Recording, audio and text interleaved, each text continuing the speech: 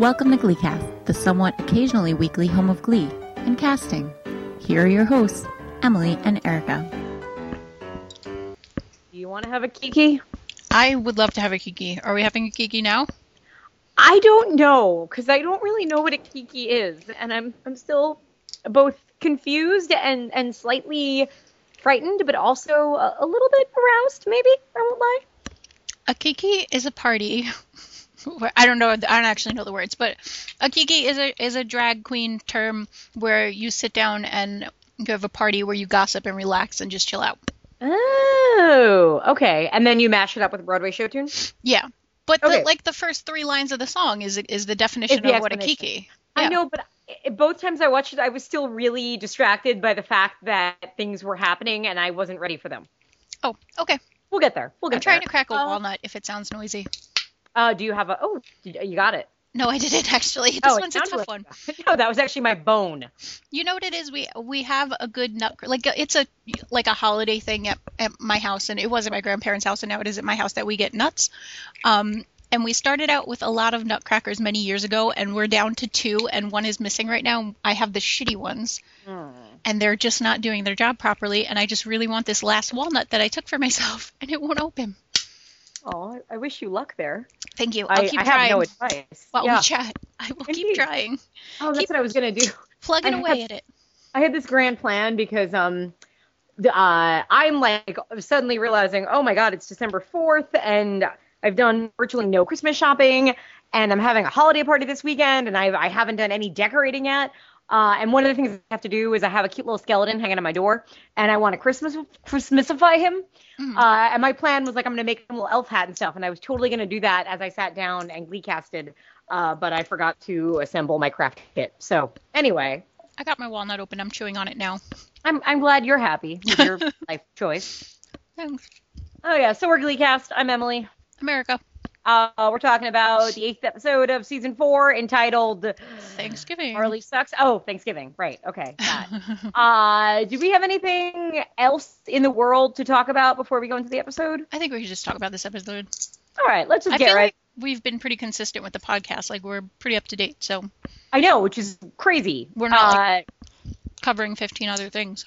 True. Maybe that's why. But I think we have another 3 new episodes this month. We can do this, Erica. We can do it. I promise. We can. We totally can. All right. So I'll just delve right into the Glee Cap. Here we go. Go for it. Kikis and lurkies and eating disorders. Oh my. It's Thanksgiving in the Gleeverse, bringing the class of 2012 home for the holidays and to be mentors for the underclassmen at sectionals. Kitty plants seeds of dissent in the now yellorific Quinn's mind about Puck's brother dating Marley, the latter of whom is terrible and now does nothing but worry and poop. Meanwhile, Puck's brother continues on his new quest to be friends with Cool Rider by giving him a dance solo in exchange for Marley. Rough trade, if you ask me. Meanwhile, Santana sniffs out Kitty's evil and Quinn's typical manicness, and a slap fight ensues. Back in New York, Kurt gives Blaine a maybe we can work on this phone call, prompted, and Rachel grows up by not acting crazy with Brody. Also, there's a Kiki. At sectionals, New Directions embarks upon offending Asia and then me by ending on a Marley note. A Marley note. I'll just say that 2 more times. Consider that my rhyme on this very rushed Glee Cap about what you missed on Glee.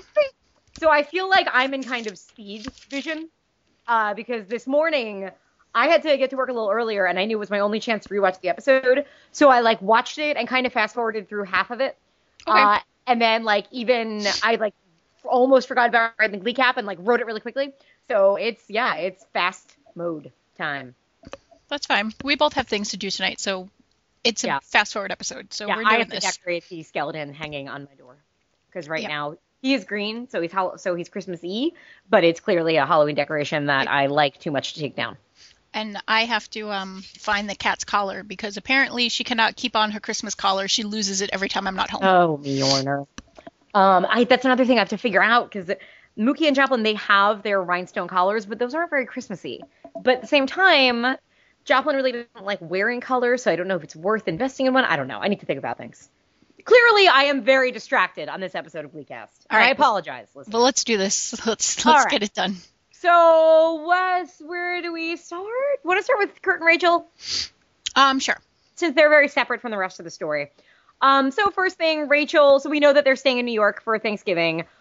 Because, you can only fly back to Ohio so many times when you're unemployed. Exactly. Rachel talks to Brody. He admits, yeah, he slept with Cassie. And he's kind of like, but get over it. Yeah. You're 18. Deal with Which I it. like. And she's like, okay, I guess so. Yeah. Awesome. Good for him. Exactly. Put her in her place. Put her in her place. Everything is at the end of the world. Everything isn't true love. It's just what? We're not dating yet. I don't know. It happened. Deal with it. And she's like, eventually, like, okay, cool. So I really like that. I like that as a sort of new Rachel thing of being an adult. I'm fine with that. Yeah, cool. Kurt, throughout the episode is still just kind of in closed offness about Blaine. And talks to Isabel, or just Carrie Bradshaw, however you want to say it, who kind of keeps saying to him that maybe he should call Blaine and talk things out. They throw a Thanksgiving orphan party that turns into a kiki, at which point Kurt decides to give Blaine a call and kind of says to him, when I come home for Christmas, let's talk, let's ice skate. I do. Did he say I love you? He did. He said it back, yeah. And it's a really sweet moment. It reminds me how those two are really good actors. Yeah. And even when they're not technically in a scene with each other, they're on the phone, it's just really sweet. And all the weight of these characters is there. And I care about them. And I'm happy with this development. And I'm warm and fuzzy. Yes, I agree. And I want to see them ice skate at Christmas. I do. Yeah. Back in Ohio. Back in Ohio, everyone gets assigned a mentor because everyone is home for Thanksgiving, which makes sense. Well, it makes sense, but they say that they're home for the holidays already, and they wouldn't technically be home through December yet. They would only be home for Thanksgiving, and then they'd be back at school taking finals, and then they'd be home for the holidays. Yeah, that's very true. But it makes sense for them to be there this week. And it does. Something that Glee did that I actually was really happy with in this episode, was they acknowledged at one point, like Kurt says to Rachel, like, isn't it weird that sectionals are during Thanksgiving? Yeah. And they're like, yeah, well, they were trying to sell more tickets. So I like that they kind of knew that would be a question for a lot of people. And we're just, right away kind of telling you why. It's like, all right, sure, why not? That reminds me, I forgot to figure out who wrote and directed this episode. So we have mentors. We do. So everybody gets assigned a mentor. Noah gets assigned to his brother, Jake. Mercedes, of course, gets Unique, which they don't even have a storyline, so nope. Whatever. They're like, oh, hey, you're another large black character. We don't know what to do with you, so... So we're just going to put you guys together and put you in the corner and forget that you exist for the episode. Obviously, Quinn gets Kitty, which... after all the turns that we've taken with Quinn, I find it surprising that she fell for Kitty's game. True. But on the other hand, Quinn was a tricky one this episode because I kind of liked that she at first seems like, oh, Quinn's in a really good place, and then it's like, no, Quinn's still crazy. Yeah. Like now she's dating a married professor and joining a secret sorority. Like, no, it kind of makes sense for the character. The Kitty stuff was a little ridiculous, and the superiority to Santana felt like it came out of nowhere, but you can, I think, talk it out and say, like, well, sometimes your first year in college, you think you're big shit, and especially if you go to Yale, you're going to come home and look down on, somebody who goes to the mere University of Kentucky. So I'll give it some leeway just because, your freshman, the first couple of months of your freshman year, it has those kinds of moments, and B, it's Quinn, so it's not like we can expect any consistency anyway. True. I guess you're right. Yeah. And then Santana gets Marley. Which I really wish Santana had talked more sense into her. Yeah. It was kind of disappointing, now that I think of it, that Santana didn't just go all Lima Heights on her, because why couldn't she? Wouldn't she? So that and then we wouldn't have had to deal with the end. Oh, God. So Marley faints because she's not eating anything and she just keeps pooping. Yeah, she's an idiot. Oh, God. I can't even. It was just terrible. It really was. It got a very, very large eye roll. And also within this is Cool Rider and Puck's brother kind of trade, I guess. So Puck's brother takes Marley is now dating Yeah. her. I guess that's a thing. In return for the dance solo. In return for the dance solo, which then Cool Rider gives back to him anyway. So on one hand, I'd say poor Cool Rider, but on the other hand, I'd say no, good for him to not date Marley. Oh, and Mike Chang got Cool Rider, right? I think so. I think that's what happened. Must have. Yeah, 'Cause he because was that would back make too. sense. Yeah. Oh God. So, I just, I don't, Tupac wasn't too bad for me this week. It wasn't so much the actor's fault as much as it was just like, writing, they don't really know what to, because, you have Quinn being like the biggest womanizer at the school, and yet the character, other than being featured in the song Womanizer, does not seem like a womanizer in the least. So it's I'm starting to realize how little they know what to do with him as well. Yeah. So that, Marley wiped. Ugh. Anyway. And then I guess that was kind of it. That was it. Like nothing Yeah. as much, like as packed as the episode was, nothing really happened. Nothing really changed. I mean, little things did. And when I think about it, like, I think the Kurt Blaine stuff has been handled really well, because it happened, and then we had a couple of episodes of them both dealing with it, and then we had this episode of a step forward. So I think that was, now that I think about it, kind of a big high point, that they kind of know what they're doing with those characters, and with Rachel even. So the New York portion is going strong. The Ohio portion needs a little bit of work. It does, a little. But so we had sectionals, and the main thing about sectionals is we have no idea what became of it. We'll find out this week, obviously. Yeah, but it seemed like a little bit of a to be continued, because we had that moment of Will being like, if you walk off the stage, you forfeit. Right, which is in the previews for next week, so we don't know. And even when I was watching the episode, because I was fast-forwarding through it, DVRing, and I was like, wow, there's only like 7 minutes left, and they haven't performed, or I'm like, I wonder if we're going to find out who wins this week, because I'm like, there's not enough time, and there wasn't, so. Nope. All right, so let's get to the songs, because they were kind of a big part of this episode. They were, I guess. So, the first song is a mashup. It's Homeward Bound and Home by Simon and Garfunkel and Philip Phillips, the worst named American Idol contestant ever. Oh, I didn't know that was from a American Idol contestant. I think Philip Phillips. I'm pretty sure. I know where I heard the song. Okay, I mean, I know Homeward Bound very well, because I actually really like Simon and Garfunkel. But the Home song, I'm like, where have I heard it? I know I've heard it, like, played a lot, and now I realize they kept playing it at the Olympics for the girls' gymnastics team. Like, anytime they would show Gabby Douglas doing a pose, they would play it. Yeah, he won the 11th season of American Idol. God, it's been on 11 years? Yeah. Or 11 cycles, whatever. Well, it I is. think I think that's 2 years ago. I think there was one more after that. Jeez, God, we're old. So this it was a mashup, if you will. And all the graduated seniors. Yeah, coming into the auditorium, which I was like, I think they should be doing this in Breadsticks. But then the next scene was at Breadsticks. So, because when you get home from college, what do? You immediately go out to eat. You go to the diner, you go to Applebee's. You go to the places you missed. The Wednesday night of Thanksgiving, it's like the biggest go out night, because you're all like, let's go to Friendly's. Yeah, you don't go to school. So that bothered me. But then they were at Breadsticks, so it was fine.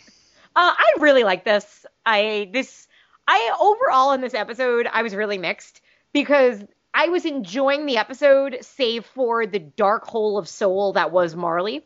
Yeah. And it really, like, every episode, like, I'd find things to enjoy about each scene, and then Marley would come in, and I'd like, grip something, and then it would go by. And, like, again, this started on such a good note, because I thought this was it sounded really pretty. I like both of the songs. I really like Homeward Bound. So it was a well put together song. And it was sweet to have everybody singing, and everybody got their moment, and even Mike Chang got to sing. So when did we start letting him sing? I don't know, but we could do it more often. That was bizarre. I was like, who is that? And then I was like, oh, it's Mike. I was like, what's going on? When did we start letting him sing? So I was really happy. And I like the little subtle thing they did was Finn has been dressing like Will again. He has been. And it was kind of cute. Like, I actually thought it was endearing. So. Ready for the next song? Sure. It is Come See About Me by the Supremes, done by our unholy triumvirate. Yeah, Quinn, Santana, and Brittany. And this was just, it was cute. It was just, it was clear that they were being reminiscent of the first number they ever performed together, which was Say a Little Prayer for You. Yep. And it was just that, and it was sweet, and it was darling, and I don't think there's that much to say about it, is there? No, I mean, I thought the same thing. I'm like, this, again, it was enjoyable and it was cute. And sure, it was, girls singing to the group in the choir room. But at the same time, I hadn't heard these voices in a while. I hadn't heard these voices together in a while. The point of the song was to show, like, how in sync they were and how in sync the New Directions has to be. And I actually thought that made sense. Like, even just in terms of the kind of plot aspect of the song. Oh, yeah, that you're showing them how you do it. And that's exactly what they did. And it was still enjoyable. So I was like grooving on this episode for so long. Next. Next is the Warblers sectionals performance, which the next song caused a bit of a hubbub on our Gleecast page, but I didn't see anything wrong with it. It was Whistle by Flo Rida. Okay. Rida, not Ryder, excuse me. Okay, I haven't been able to read the Gleecast page as much as I normally would just because I've been swamped at work. So what was the controversy? It was that the song's about a blowjob, essentially. I didn't know. That's awesome. Well, did you listen to the words? Song. Yeah, every song is. I watched the dancing, and I had to fast forward through most of it this morning. It's like, I'll teach you how to blow my whistle, baby. Just come real close and put your lips together and blow. Oh, whistle, baby, whistle. Yeah. But they were cute. So, Yeah, they were adorable, so it's okay. Yeah, it was fun. It was the Warblers doing their top 40 thing that they do. Mm-hmm. The two things that struck me was when, like, Hunter Clareton or whatever his very waspy name is comes out and he's like, "I'm Hunter, and we hope you enjoy our performance." It just seemed odd. I feel like they were trying to remind us who this character was, and I wonder if that character is supposed to, like, is going to come back or is going to be important in some way, because it felt like there was no reason for, like, it's not like Blaine ever came out and was like, "I'm Blaine Warbler and we're going to warble for you." Like, no, but it was like this character specifically coming out and being like, "I'm Hunter Clareton. You met me last week on Glee. I might appear again." How we sing. That is funny. Yeah, so I wasn't crazy about him. I mean, he's no Blaine. No, he's not. And he's not even a Sebastian. Right, unfortunately. Right. You're right. Then when Sebastian sang, it wasn't anywhere near if Blaine was doing that, but it was definitely, like, instantly more, it was better. Yeah. More better than Hunter. And Sebastian sang the next Warbler sectional song, which was Live While We're Young by One Direction. Okay. Who I know because they are the band that keeps being places. British boy band. That they did the song from last year. And this, again, like, I think that this one was a little more interesting, and just maybe because Sebastian's a little bit more engaging a performer. But yeah, just typical fun Warbler stuff that I never cease to enjoy. Yeah, it was fun. Mm-hmm. I don't know. I wasn't, like, all about the music this episode where everybody else was. It's weird, yeah, because I really enjoyed Save for One, which I'm sure we'll get to. I liked 90% of the songs this episode, quite a bit.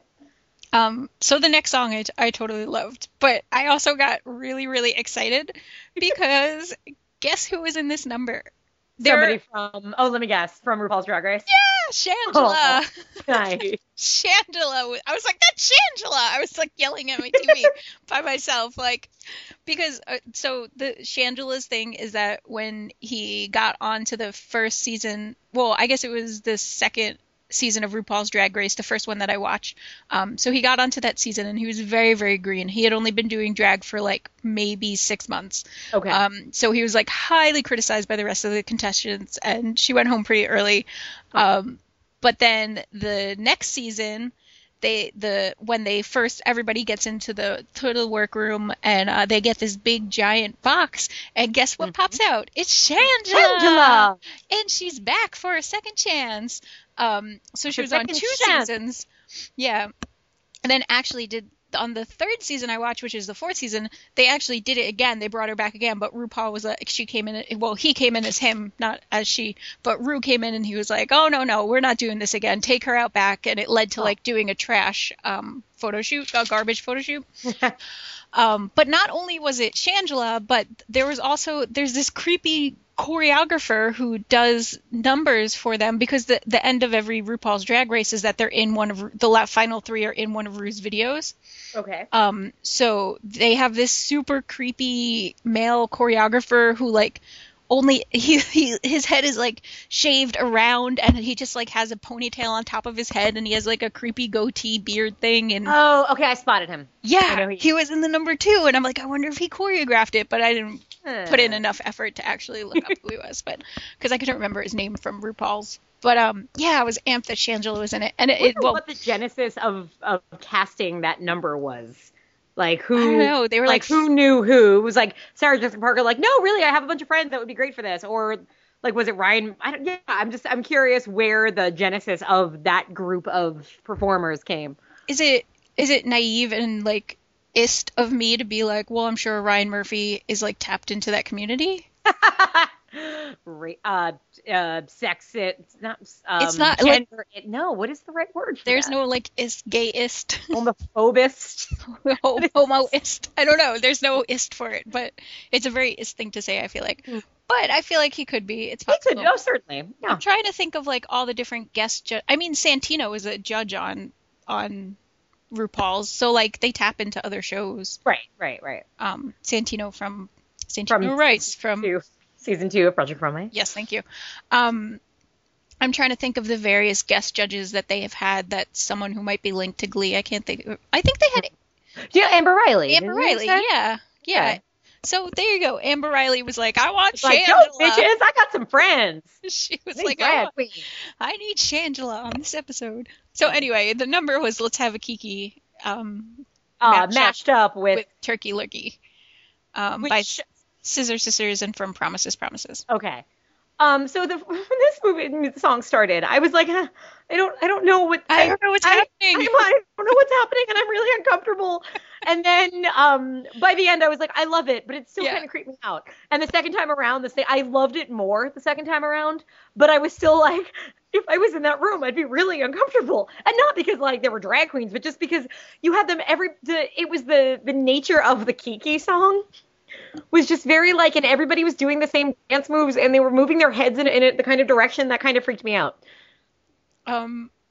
What was bizarre was just, I mean, I've never heard the original song, but I guess the original song opens that way with like a phone call. So it was just like Sarah Jessica Parker talking about going to the club, and I was like, what is she talking about? I don't understand. The first time I was really confused by it, and then the second time I'm like, oh, this must be part of the song, because then the first line is like about the phone call. Yeah. So it was just weird, but I loved it, and it like that to me was like what I used to love about this show, which is, hey, let's have a crazy song where it might kind of advance the plot, but it's clearly, it was the Broadway musical style of everybody just get up and sing and choreograph. Yep. And Glee doesn't do that enough because they're so stuck on standing in front of the choir room and singing. And so it had a whole different kind of energy from anything we've seen this season. Yep. And it was just weird and great. One last RuPaul reference is, I'm not even sure that I heard it right, but I'm pretty sure someone shouted hunty towards the end, which is a mashup of, we haven't said this word in a long time, it's a mashup of honey and cunty. Ooh. Hunty. So they use it as like a, kind of like I'm being sweet to your face, but I really hate you. Like they call each other hunty on the show. And I'm pretty sure I heard someone say that, but I'm not 100% positive because I don't know if Glee could get away with it. But I only watched it once, so I should watch it again and find out if they really said hunty. Interesting. I've learned a lot of really fun words from watching RuPaul's Drag Race. I need to watch it. I've just never had time to watch anything new yet. There are words that I could never actually use in public, so use them in GleeCast. Yeah, like hunty. And my squirrel friend, like squirrel, but it's a friend that you share your nuts with. Oh. But it sounds like girlfriend. Oh. But they have nuts, so it's funny. Squirrel friend. Interesting. Oh, I get it. It took me time. It took me time too. I actually looked it up on Urban Dictionary, and then I was like, oh, someone to share your nuts with. I get it. Anyway. So Kiki performance A+ for me. Yes, me too. Next, the Rosedale Mennonites with Over the River, and she'll be coming around the mountain. So great. And I know. Glee does the same thing every season. Glee. We get the wacky guest judges and the the Warblers or Vocal Adrenaline against New Directions and against one token wacky choir. But I really enjoyed this because it was ridiculous and cute. But again, it's just them being like, what's on TV nowadays? Oh, Here's the what's other it thing. called? I don't watch that much TV, so I forgot that like Mennonites were a thing now. I was just thinking it more like, Yeah, weird 'cause of Mennonites. I forget what the name of the show is on TLC. Being Amish, Leaving Amish. Yeah, something. I don't know. I don't remember what it's called. I watched a couple of episodes. But yeah, so you're right. It was, well, okay, I think that's the best segue into speaking of what's hip now. Oh God, I was just offended by this. Were you no, offended? I get it that Glee was gonna do Gangnam Style because it's the thing now. I understand that, and that was fine. But for them to do it at sectionals, first of all, for them to do instantly. it at sectionals, for them to have their only Asian sing the Who Korean is not song. Korean, right? Aren't we pretty sure Tina is not Korean? No, she is not. Exactly. As soon as it started, like once that hit me, at first I was like, oh, Tina got to sing. And then I was like, I don't think Tina's Korean. Oh my God, they had the Asian girl sing the Asian song. It was so offensive. I was just offended by the entire number. And why the fuck did they get confetti cannons? How is that not cheating? Who are they? Sue Sylvester and the Cheerios? Yeah. And the dancing wasn't anything because it was just the video. So, like, watching this the whole time, I'm like, well, I really hope the Warblers win. Yeah, I hope they have no right not to. I do. I hope New Directions loses. And we could do something else for the rest of the season besides talk about regionals and nationals. Yeah, agreed. Fine with that. Just let them lose. The Glee Club is doing nothing, and we could go to New York. That's good. Maybe that's what happens. They'd be very smart to do that. They would be very smart to do that. Maybe, Erica, maybe. You might be onto something. That's too smart for them. Oh, God. And just find the confetti cannons. Okay. That's how I feel about that. Yeah, and then of course we have and again, Marley. I understand they had to do it. And if they had thrown it in any other time, it would have been fine. But not at sectionals. Stupid to do it at sectionals. Stupid to have Tina sing it. Ugh, yeah. I was so offended. That's all I could think. And it killed it because again, to me, the episode up to that point was really good. Mm-hmm. I mean, it wasn't as it wasn't like last week's. But it had some like higher whereas last week was just a very strong episode where it just wasn't lagging. It was kind of a likable episode. This episode had some great high points. I thought the songs were all really good. It had a couple of scenes between characters that worked for me. And then you end on this note. I was not happy. Yeah, it was pretty bad. That being said, high notes. I actually have a lot. There was There was a lot to like about this episode. There was a lot of good one-liners. Puck had that throwaway line at Breadsticks where he was like, I was like, you girls are going to need another cup, which makes me think that Puck is trying to take credit for starting Two Girls, One Cup. Even though that's an old joke, if that's what they were trying to reference. I have this written down, but I don't remember what it's in reference to. Shit. Where Artie was like, I don't know about that. Oh, when Finn said, any one of these guys can be president of the United States. Oh, right. I don't know. Yeah, Artie had some very good... They need to use him more. They do. They really do. Kevin McHale is so good. He is. Brittany's line that Mercedes was cloned was great. That their hand jive looked more like a hand job. Oh, yeah. So good. I like that Sam is still referencing white chocolate. Mm-hmm. Hello, white chocolate. I enjoyed the moment, Joe's one moment in 6 episodes where he was like, Sam, toes, bro. And Sam just got to be like, wear shoes. Because Sam was logical for once. I liked Puck's explanation of Loopy Quinn. Mm-hmm. Agreed. And just the whole... let's have a Kiki number, because that was just good times. Kiki was great. I thought Santana was really on this episode. I just thought the writing for her was sharp and good, like good old fashioned Santana. So her scene with Quinn where she's just insulting her, like, oh, because you're so hot shit because you're joining some lame Nazi sorority. It felt very Santana. I like that. Beth, I'm sure Beth caught this. That, I don't know, there was a shot of the laptop at one point. I can't remember when it was or what it had to do with anything, but they showed like a laptop that said like this now belongs to New Direction, Yeah. which must have been the laptop that they left that the for water Beth. was left. So I'm sure that must have made Beth very happy. And I really like that they answered the question of why are we having sectionals during Thanksgiving before we had to ask it. Yeah, and just in general, the Kurt and everything in New York, great. Loved it. Yep. Yeah. Low notes. Low notes, Marley. Yep. I hated that whole scene in the bathroom where she's eating a Tic Tac. That's also from RuPaul's Drag Race, actually. If you want to get technical, I wonder who wrote this episode because It was written by two people, actually. One of the rare ones I've seen that have two writing credits on it. It was directed by Bradley Bucher, who's directed a whole bunch of Glee. Written by Russell Friend and Garrett Lerner. Let's take a look at who they are, because I would not be surprised if they must have some pedigree here. Okay. So Russell Friend, who only has one L in his name, which is kind of strange, has worked on Boston Public, Roswell, LAX, House MD, has written for those same shows plus Smallville. Yeah. Garrett Lerner, picture of him. He's a he's a man. Producer Glee, House MD, all the same things. It seems like I don't see so they're any. probably like a writing team. They must be a writing team, yeah. Interesting. But yeah, the Tic Tac thing, whenever it's down to the final three, Rue has a heart-to-heart with each of them over lunch, and lunch is always one Tic Tac. She has tongs, and she takes the Tic Tac out and puts it on their plate, and they always have some, like, witty comment like, oh, I'm stuffed, I couldn't possibly, or maybe just half, or... Because it's funny when you do it jokingly. It's not funny when you have a... Literally, yeah. Fucking... And she puts it on the edge of the sink, which is just disgusting because you're in a public bathroom. Ugh, yeah, right.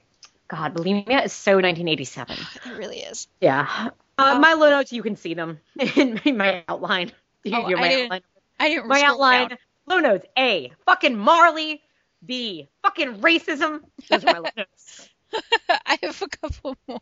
Okay, go for it.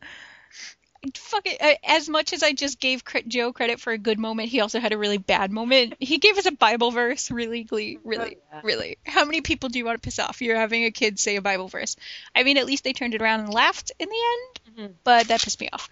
And then perhaps my biggest low note, this is going to be such a letdown, because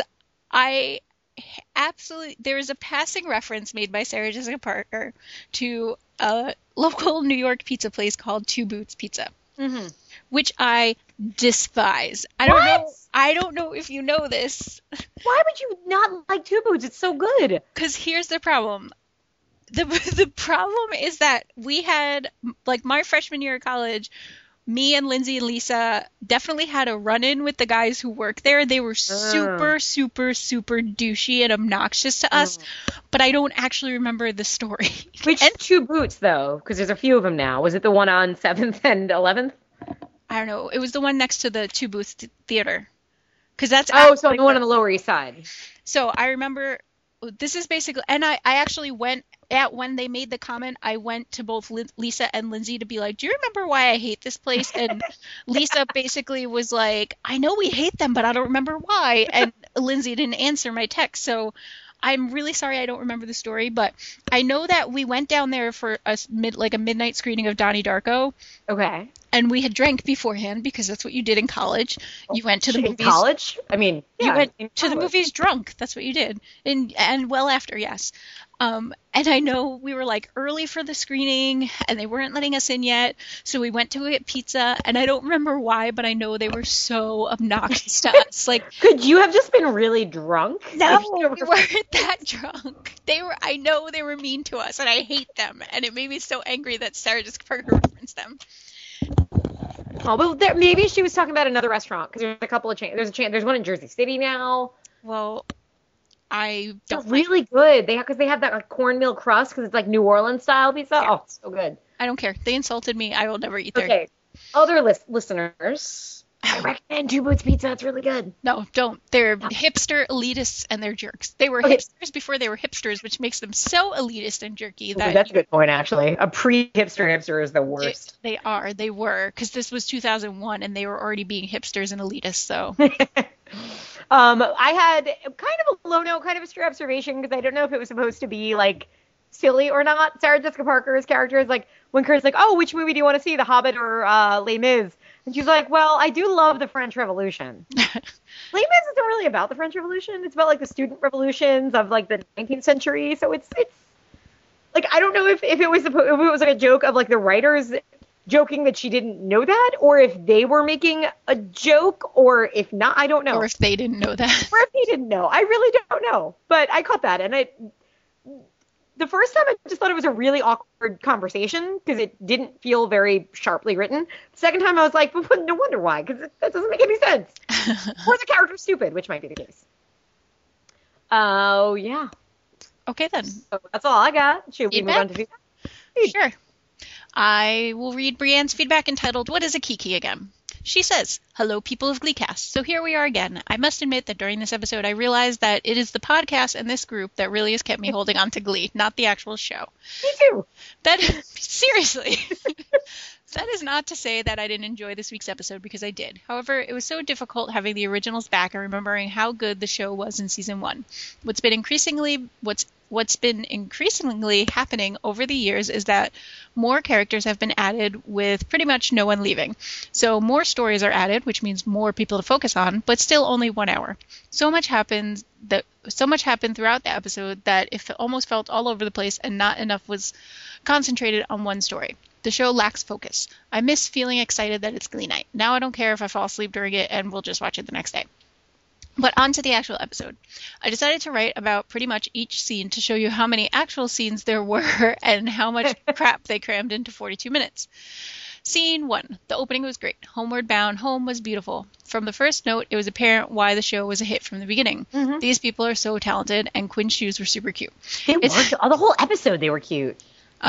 It's unfortunate, though, that Kurt and Rachel were not there. It did remind me of my first time home from college over Thanksgiving. Mm-hmm. It was so amazing to be back with the people who have known you since you were little, and for them to now see the person you've become, having been away from home for 3 months. I became a lot fatter, but yeah.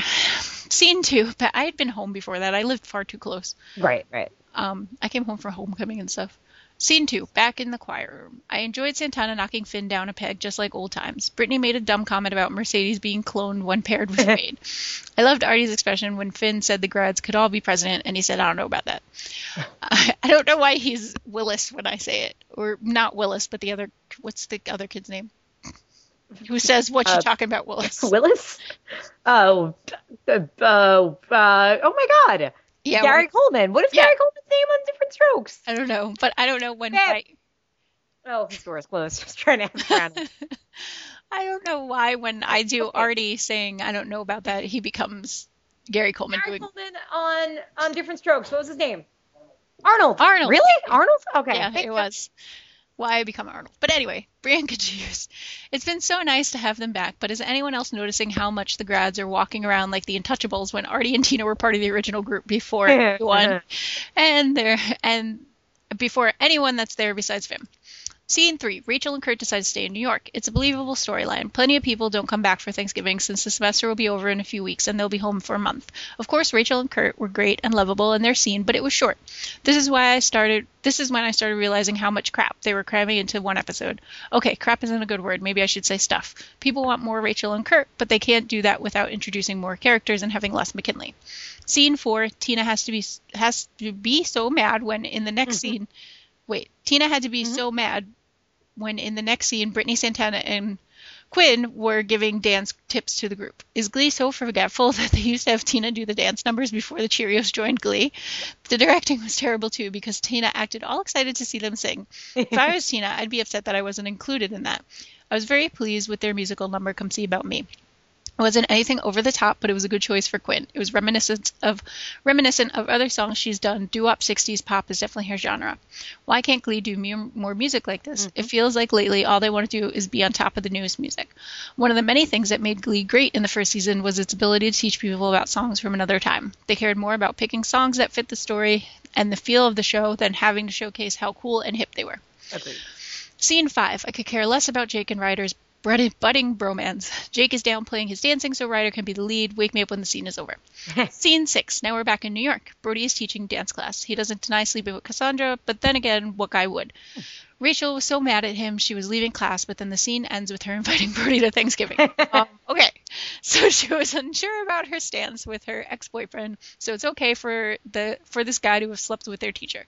Cool, come over and make me a turkey. Oh, Glee. I don't know, I'd deal with it. Yeah, they weren't together. No. Scene 7. Kitty worships Quinn. I'm assuming we are supposed to believe that Kitty has always been around and loving Quinn from afar. Kitty convinced Quinn to get Jake to lay off Marley, which I'd care about, but wait, I don't. Yeah. I don't care because there has been no consistency. This week it's Jake, last week it was Ryder, and the week before that it was Jake. Establish some chemistry, a relationship. I need investment in a couple before I care about wrenches being thrown into the situation. Or wenches. Wenches or wrenches. You scare when you throw a wench in. Scene 8, Kurt and Isabel. I enjoy their little friendship. I'm glad she's encouraging Kurt to give Blaine another chance to at least talk and forgive in order to move on. He invited her to Thanksgiving dinner, which seems awkward to me. I don't know if I'd be okay with having my boss at a feast. Isabel seems awesome, and as we see later, it works out. Scene 9, Santana found Marley's laxatives, which somehow led to Quinn and Santana slapping each other. Quinn's banging her professor. The scene was way too quick. It was almost like they threw in the scene so they could have a picture of the slap circulate the web as we saw. It didn't lead to anything throughout the episode. It didn't drive anyone to question Marley. It did nothing for the episode. Yeah, good point. Scene 10. Jake is a trained ballerina. He's going to help Ryder learn to dance. The kid who can't read who learns dance moves by knowing the words first. Right? Did I read that right? Yes, yeah, by knowing the words first. And now he has to learn the words in another language. Right. Like we didn't see Myrna's just standing in front of my television screen. Aw. Move your butt. Move out of the way. Thank you. Like we don't see what's going to happen next, which reminds me, Marley will pass out later mid-performance. Spoiler alert. Because that's never happened to someone with an eating disorder on TV before. That's sarcasm, Avi. Remember on Full House when DJ didn't eat and the whole family went to the gym? DJ passed out on the treadmill. We could always learn from 80 sitcoms, people. I've actually seen that episode, too. Scene 11, New York City prepping for Thanksgiving. Sectionals is on Thanksgiving. Glee never ceases to think of stupid things. I was mad they aired an episode of Glee on Thanksgiving. I can't imagine any families being okay with their kids performing in a Glee competition on Thanksgiving. Sectionals is always conveniently at McKinley, but these other schools have to travel from other parts of the states. I want to believe in you, Glee. I do, but you make it so hard. No schools would be okay with this happening. Scene 12, Unique is back. He couldn't be unique for the play, so they could bring Santana back. Now, a week later, he decides he's going to do it anyway. Convenient. Scene 13, Show Circle. Joe was being all religious, but my conclusion was we need more Artie. He had one line, and it was a highlight of the entire episode, besides his snide comment in the choir room earlier in the episode. Mm-hmm. Scene 14, Sectionals begin. There hasn't been enough Blaine in this episode, by the way. Never. There never is.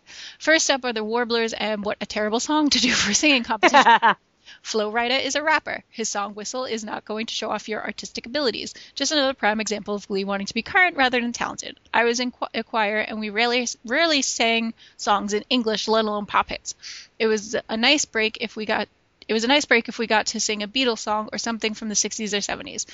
I did enjoy Live While We're Young. Okay, so I have a cooler crush on Harry Styles from One Direction, but it's a song. It requires singing for the singing competition. Plus, Sebastian did a great job. The dancing was awesome as well. Marley starts freaking out, and all I can think is get this girl a sandwich stat. Scene 15, let's have a Kiki turkey lurkey time. I think queens make everything better, so I can't really give an unbiased opinion on this, but I must say my Thanksgiving dinner looked nothing like this. I need to become friends with some queens and invite them over to parties for entertainment at all times. Very true.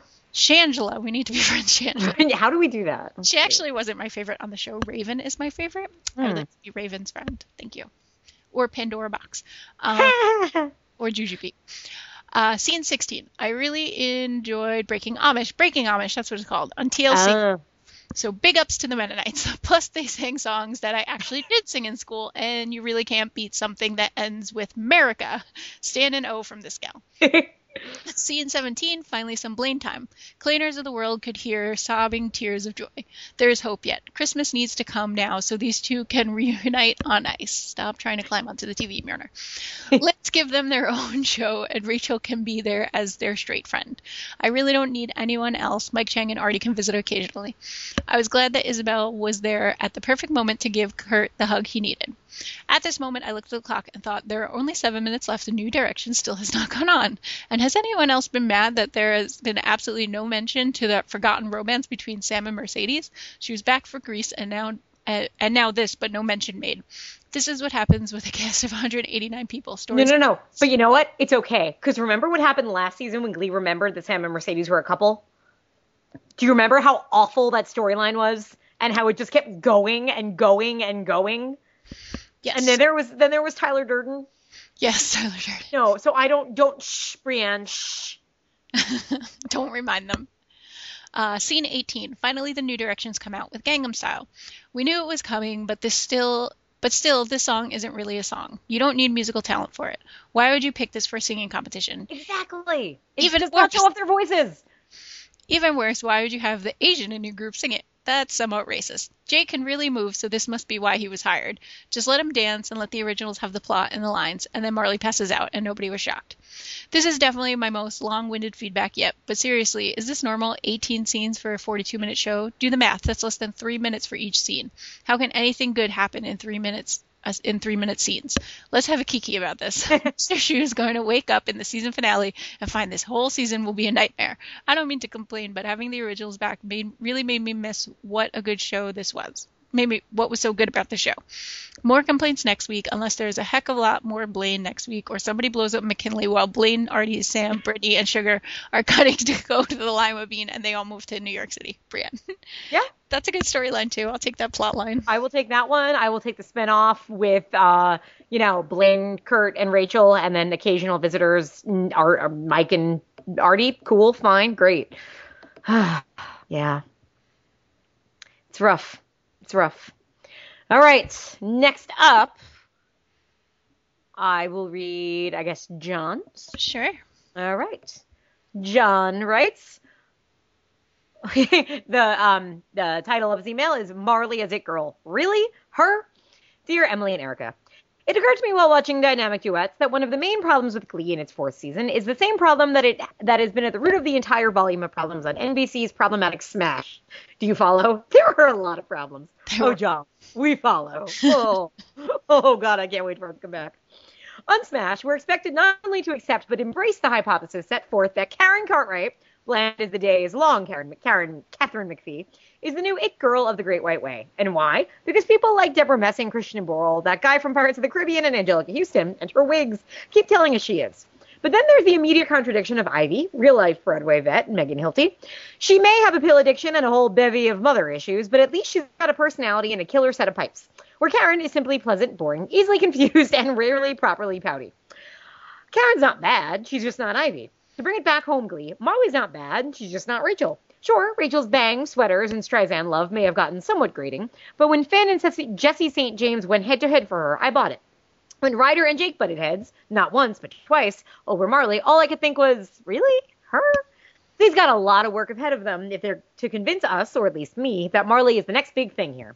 Maybe it's the actress, maybe it's the writing, maybe it's those fucking hats, but something is just not registered. I think it's all of those things. Yeah, and I mean, I could not agree more, and I had the exact same problem with Smash, and Erica disagreed with me on that. I didn't. I like Catherine McPhee. I didn't have a problem with her, but the idea that she was the next big thing when you have her performing beside somebody who is way more talented than her, yeah, the show is asking you to make a decision, choose sides that don't make sense for you to choose. So anyway, John continues. Okay, I'm done beating up Marley. I'll turn my attention to the rest of Dynamic Duets. I was a little concerned from the opening, with Blaine and company wearing tights, capes, and bald caps, that it would be really silly, but this being Glee, it was charming nevertheless. I'll give it to the writers for not dropping the Burt, Blaine, Kurt breakup immediately, as they sort of seem to have done with Finn and Rachel. But then I suppose that's because Blurt is a fan favorite, and not Tina and Mike. Mm-hmm. Finn, still lost my place. Finn's choir director is, well, at least he owns a sweater vest. I'm certain to wonder if Finn is supposed to be the hero we cheer for, and this is one of the final steps of his hero's journey. It's like he's Harry Potter, which makes Schue his Dumbledore, so I'm assuming in DC he's going to be killed, preferably by Alan Rickman. At least show us that, Murphy. God, I would love if Alan Rickman guest starred on Glee. So Ryder's dyslexic? Of course he is. It's not that I'm disappointed in this storyline. I was just surprised to realize that it hasn't come up yet on the show in the first place. At least there was some development between him and Jake. I just wish it wasn't so obvious or sudden.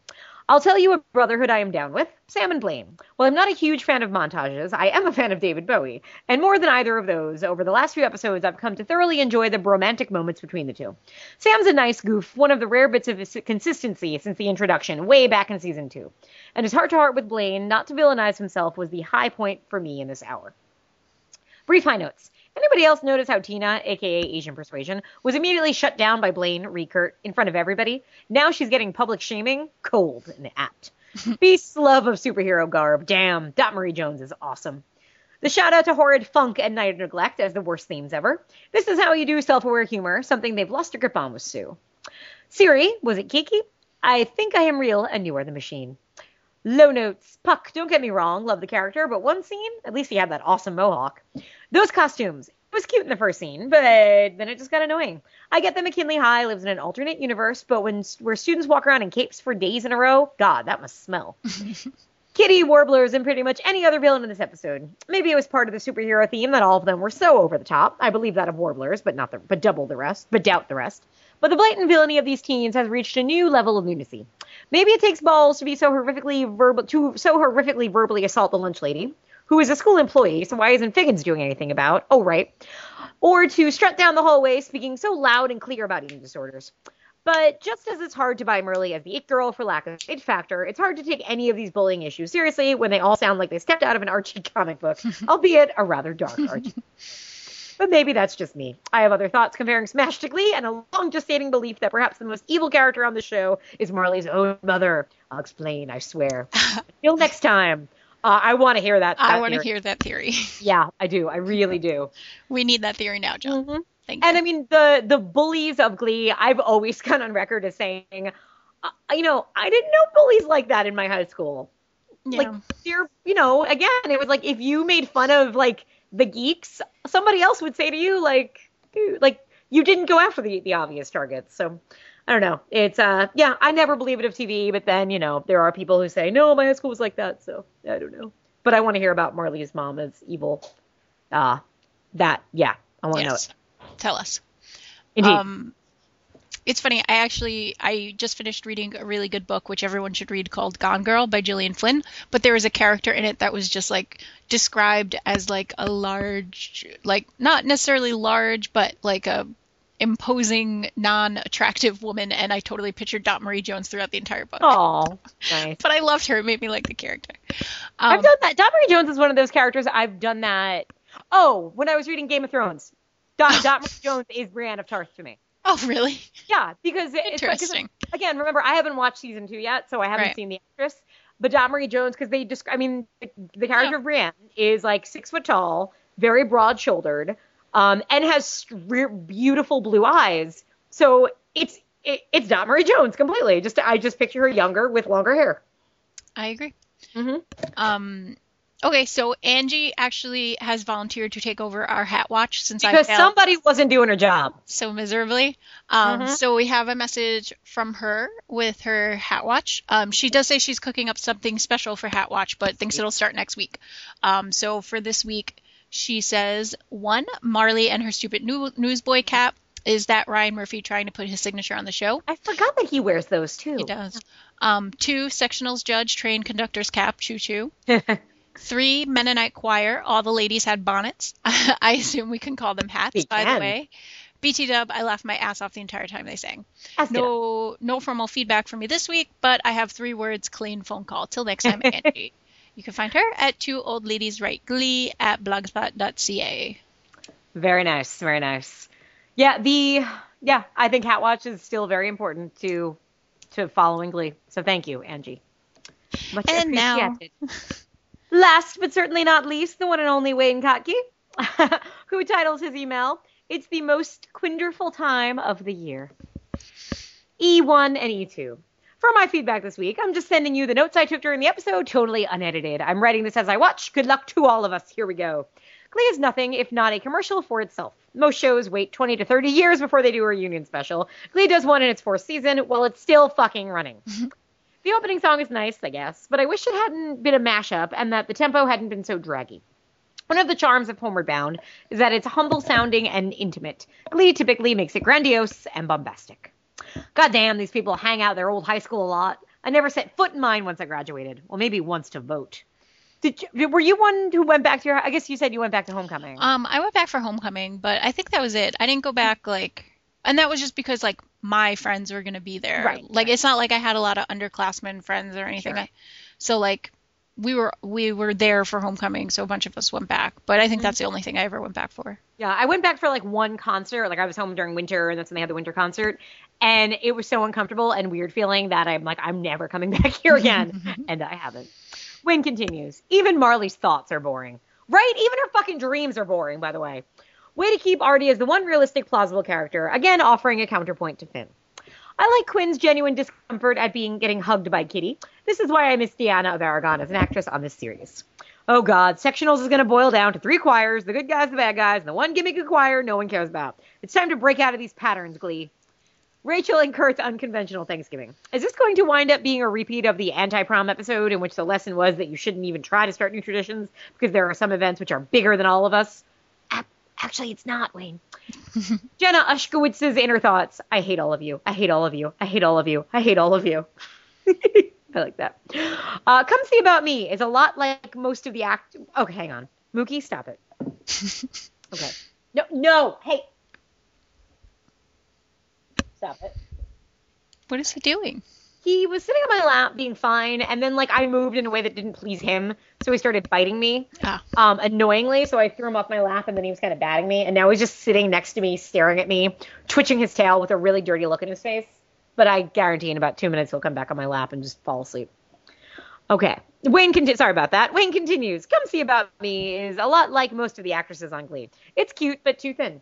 Listen to the original Supremes version. It's a monster. The Glee version would topple over with a slight breeze. Oh, Jesus. Choir room reaction shots, the lowest form of Glee. You know what? I'm done with the lockers on this show. Enough, Glee. Basta. Marley and Jake create an event horizon of boredom when they have a scene together. They still practice the foxtrot? Why? When was the last big foxtrot musical you saw? Brody is quote-unquote teaching this class and doing absolutely nothing. The students at NYADA are wasting their indulgent parents' money. Meanwhile, I guess, Whoopi Goldberg is in hibernation somewhere. Actually, we see she comes back next week. Yep. Quinn gets dragged into TV's most boring love quadrangle. Don't care, never will. Kurt has a scene with Sarah Jessica Parker. Nothing special. And now Quinn, our straight A Yale student, remember, is so dumb that she's taken in by the transparently evil Kitty. Does Kitty have some power of hypnosis over people who stand within 3 feet of her? That's the only explanation.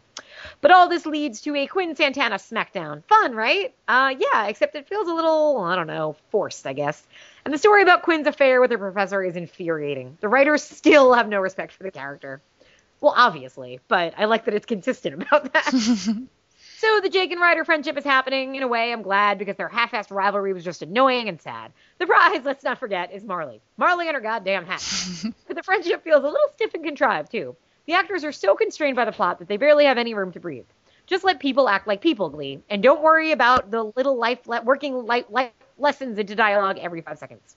Oh, they cut from Rachel to Marley to show that Marley is some kind of new Rachel. Subtle, Glee. So subtle. I'm so bowled the fuck over by the subtlety of this moment. And he waited a whole 0 episodes from the last time he did this exact same thing. A Marley Unique walk and talk. Oh, joy. And Unique has given us more little life lessons. Oh, bliss in heaven. Jesus H. Tap Dancing Christ, Glee. For once this season, just show the characters acting like human beings who don't explain the plot to each other in long, phony-sounding speeches. Give your audience some fucking credit for a change. We'll figure out the moral of the show on our own. You don't have to spell it out for us. That was all. I did my best to express that. You did a good job. Thank you. Finn has a tradition of fucking the pre-competition show circle and fucking... He just likes to fuck it. All right, guys, one at a time. Let's do this. Oh, he throws it to White Dreads, who spouts a Bible verse. Spare me, Glee, spare all of us. But already saves the scene again. The Kevin McHale, you're a national treasure. 3 more funny judges. The Glee writers have a big folder of these. Another Glee tradition which has lost its charm through overuse.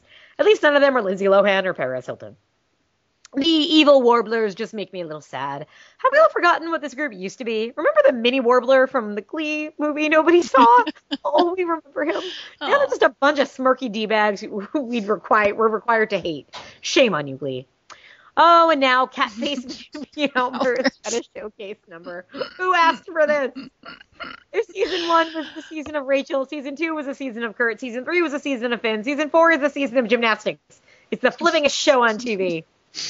Okay, so Kurt and Rachel's Thanksgiving went another direction entirely. I honestly did not anticipate a room full of drag queens having a kiki while Rachel spouts some nonsense about turkey lurkey time. I'm not sure how I feel about this. It's ridiculous, of course, and it should be a good thing for Glee. It's all a little too wholesome, though. Erica, you are probably familiar with Bill Hader's Stefan character from SNL. I wanted this scene to basically be one of Stefan's monologues brought to life. That would have been great. Do you know Stefan? I do not know Stefan. Oh, it's Bill Hader, and he's basically this homosexual character who comes on Weekend Update, and Seth is always asking him where, like they'll usually do it around a holiday. So this past one, he asked, where the happening spots for tourists to go this season, and what's good spots for them, for tourists new to the city to visit. And he always launches into this big tirade where he's like, well, the happening new club is called and it's located between a trash can and a church. Like, it's just this big long ridiculous thing about like that nobody would ever want to visit, and it's very, very specific, and they're really funny, and you should watch one. Okay. If I can find one, I'll stick one on the end of the episode. Okay, awesome. Okay. He continues. Just like the big folder of funny judges in the writer's room, there must be a folder of funny gimmick choirs doomed to come in third on competition shows. I think they're scraping the bottom of the butter churn with this one, though. If they'd done Amish oh my god. Oh my god. Oh my god. Another song at karaoke. Wait. If they'd done Amish Paradise, that would have been a different story. And yes, I saw the clip of Jonathan Groff performing What? Yeah, you didn't see that? No, there's a clip of Jonathan Groff performing Amish Paradise. There's like multiple clips of Jonathan Groff doing karaoke, and one of the things he does is Amish Paradise. I need to see it, because I need to see. Is he better than me? I mean, obviously he is. It's awesome. This is decidedly not awesome. It just seems smug and condescending. Boo on Glee for this. What? Everybody was enjoying it. I like that they didn't nobody made fun of it. Everybody seemed to like it. I liked it. Win continues. But there's a little moment when Sugar passes one of the Midnight Kids backstage and says, good job. And she says it like a real person would under these circumstances, not like a Glee character delivering a line of dialogue. It's a nice little flicker of authenticity. I've been to a lot of student music competitions, and that's a taste of what they're like. I didn't catch that, but I like that. The big Kurt Blaine phone call scene, complete with a T-Mobile plug, is yet another moment in this episode which should work on me, but which curiously falls a little flat. It's not bad from a writing or acting standpoint, but it doesn't reach out of the TV screen and grab me by the throat the way it should. I don't want it to be bigger or more dramatic necessarily. Less can be more when it comes to drama. Lee obviously wants us to know that this scene is a big honkin' deal, though, because they break out the snare drum music and gives Sarah Jessica Parker an honorary slow-motion hallway scene at the end. It's like a coronation ceremony or the lighting of the Olympic torch or something. I've never seen New Girl. Has Zooey Deschanel slept with all the guys in the apartment yet? No. Erica?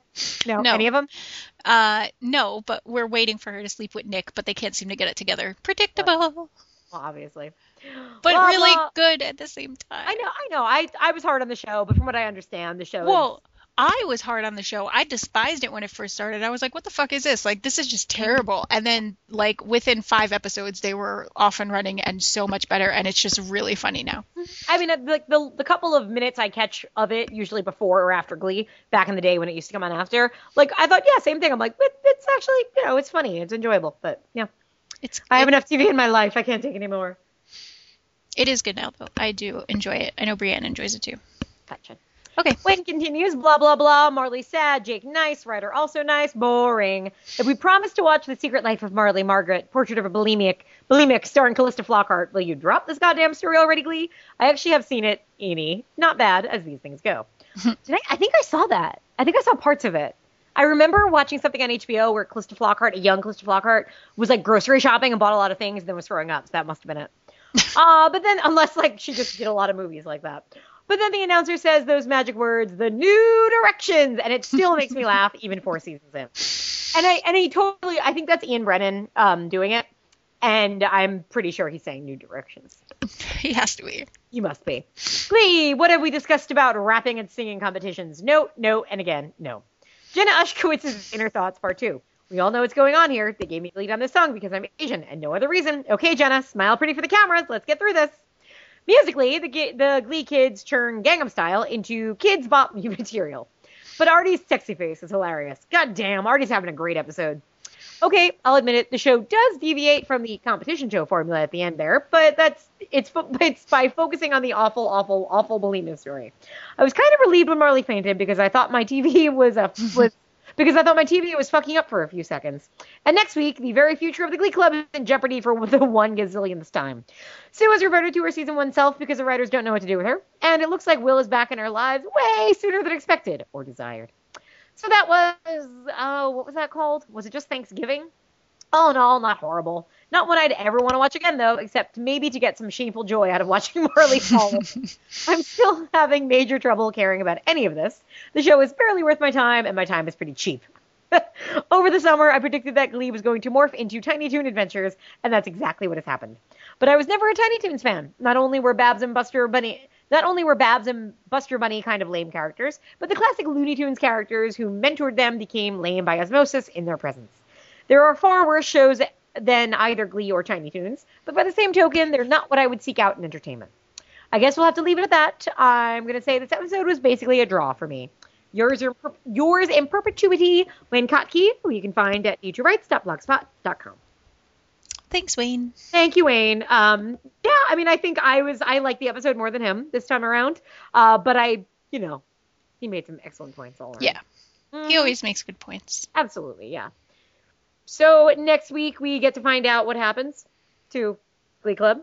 Yep. We'll see if discontinued, and then we'll just go to New York. Sure, Mike can come. Maybe he does a semester in New York. Maybe all the characters we like do a semester in New York. How's that? That sounds great. Let's review that show. He'll get early. He can move to New York. All that. We're there. Perfect. All right. So if you want to reach us, gleecast@gmail.com or search for us on Facebook. Yep. Join our group. We'll talk. We'll chat. We'll have a kiki. Have a kiki. I want to have a kiki. Kiki. Let's go have a kiki. And as far as when we're recording next, we haven't talked about that yet. Nope. We'll let you know. Sometime next week. Check the Facebook group. Indeed. We'll post it there. Or you can ask and that will remind us that we have to figure that out. Yep. Okay. On that note, happy Kiki Bulimia Day. Goodbye.